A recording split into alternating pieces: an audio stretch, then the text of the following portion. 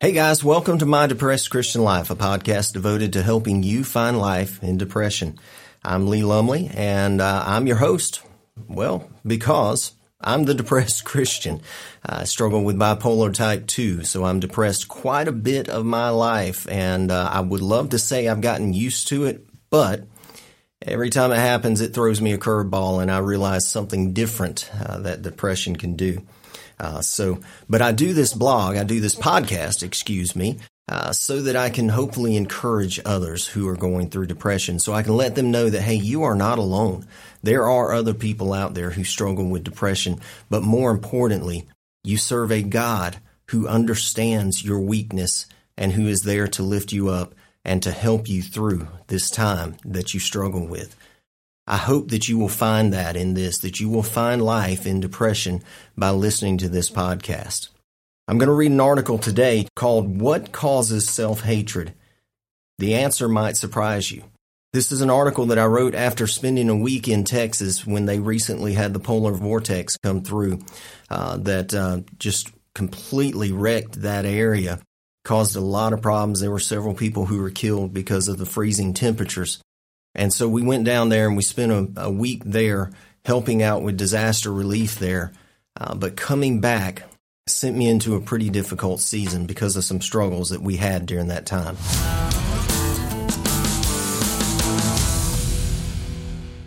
What causes self-hatred? A recent experience with busted pipes caused a light bulb to go off in my mind, and the answer I came up with might surprise you. I have been involved with disaster relief for the past few years through my local Baptist association.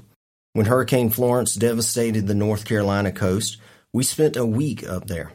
We have also been to Southwest Georgia, the Florida Panhandle after Hurricane Michael, and Alabama's Gulf Coast, as well as Louisiana after Hurricane Delta. People call me selfless because of my willingness to help other people. Truth be told, it is a selfish act. I love the feeling I get when helping others. It is a straight-up serotonin rush and the best therapy someone with mental illness can receive, in my opinion. As I'm writing this, I am 43,000 feet in the air flying from San Antonio, Texas to Atlanta, Georgia. The last few days we have been helping with disaster relief efforts after the devastating polar vortex blew through. This week has been far from a serotonin rush, though. Instead, it has been extremely difficult. Rather than helping my depression, it seems to be bringing it on. Wednesday morning, we heard of a young family whose pipes burst. While I'm not a plumber, I do know how to do plumbing, so I said we would take the job. When we got there, it appeared to be an easy job, an hour at the most, 2 couplings, 3 elbows, 1 cutoff valve, and a reducer bushing. Easy peasy, right? Not so much. The homeowner had already purchased the supplies, but we ended up being short 1 coupling and a reducer. So we set off to Home Depot to get the parts. Finding pipe fittings was like finding toilet paper in the heat of the COVID lockdowns. We drove around San Antonio for hours, hitting every Home Depot and Lowe's I could think of. The search for 2 simple fittings became a desperate search for the Holy Grail, and they could not be found. But I was determined to get this family water, so I decided to get creative and figure out a workaround. I looked for every possible way to step down from 3/4 inches to 1/2 inch, but every idea I came up with was met with, sorry, we don't have those. We ended the day no closer to restoring water than we began. That night, at the house we were staying in, I searched Amazon.com, HomeDepot.com, and Lowe's.com, hoping to have it delivered overnight. Still no luck.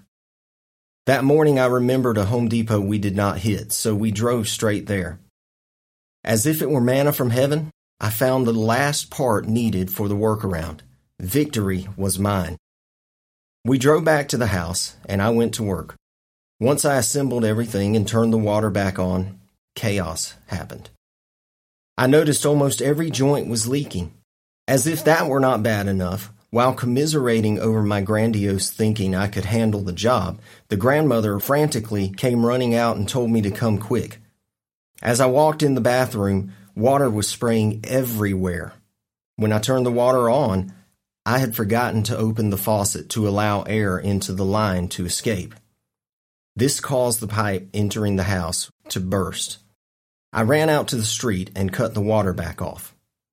After making a list of what was needed, we went back on a treasure hunt for supplies.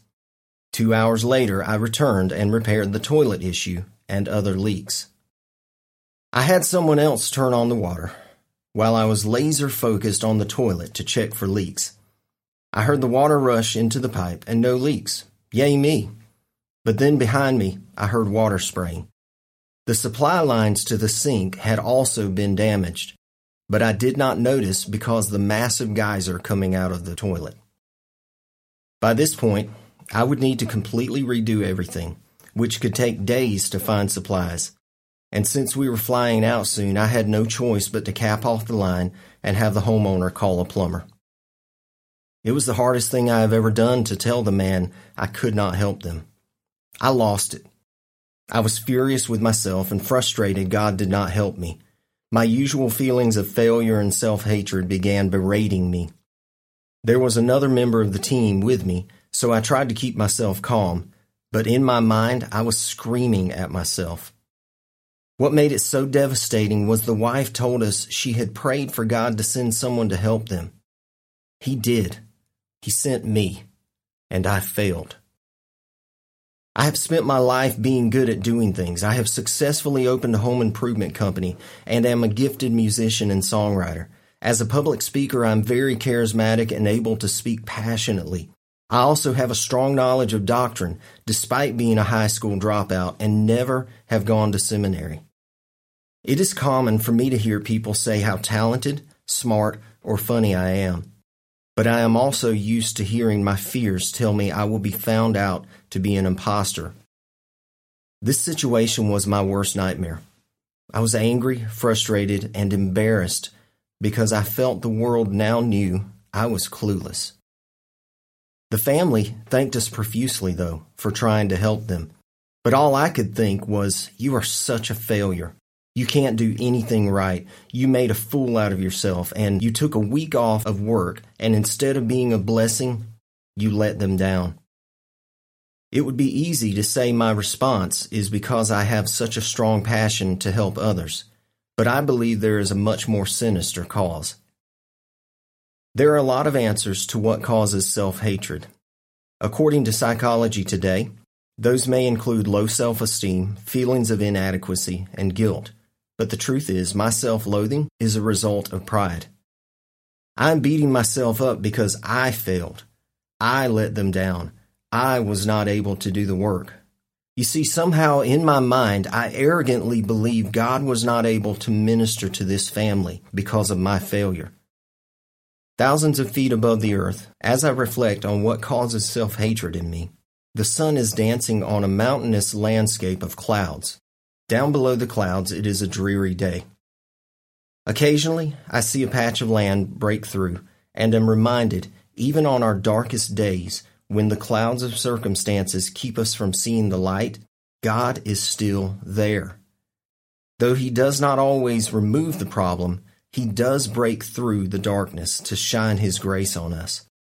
I may not have fixed this family's problem, but who am I to believe God was depending upon my success to minister to them? Sometimes the greatest help is knowing you are not alone and are loved. You see, in the midst of this family's dark days, they saw a group of people fly 874 miles from Georgia to Texas to show them the love of God. They were encouraged and saw God this week, even in my failure, because God does not need my success, only my obedience.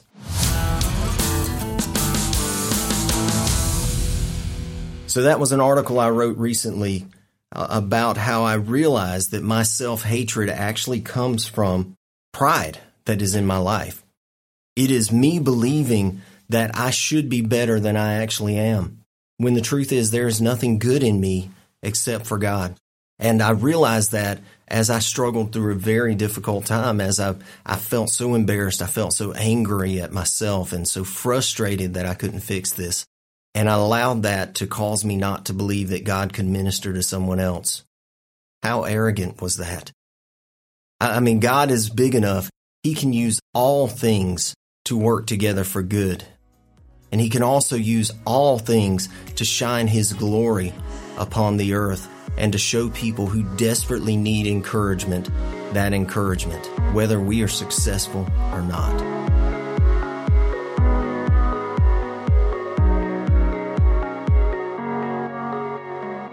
Hey, thank you so much for listening today. Again, I just would love to encourage you to become a patron of mine, to help support this ministry, to make it possible for me to spend time doing this, writing these articles, as well as coming up with the podcast for this particular show. So I would encourage you to do that. You can do that at www.patreon.com/My Depressed Christian Life. That is Patreon, Patreon.com, My Depressed Christian Life.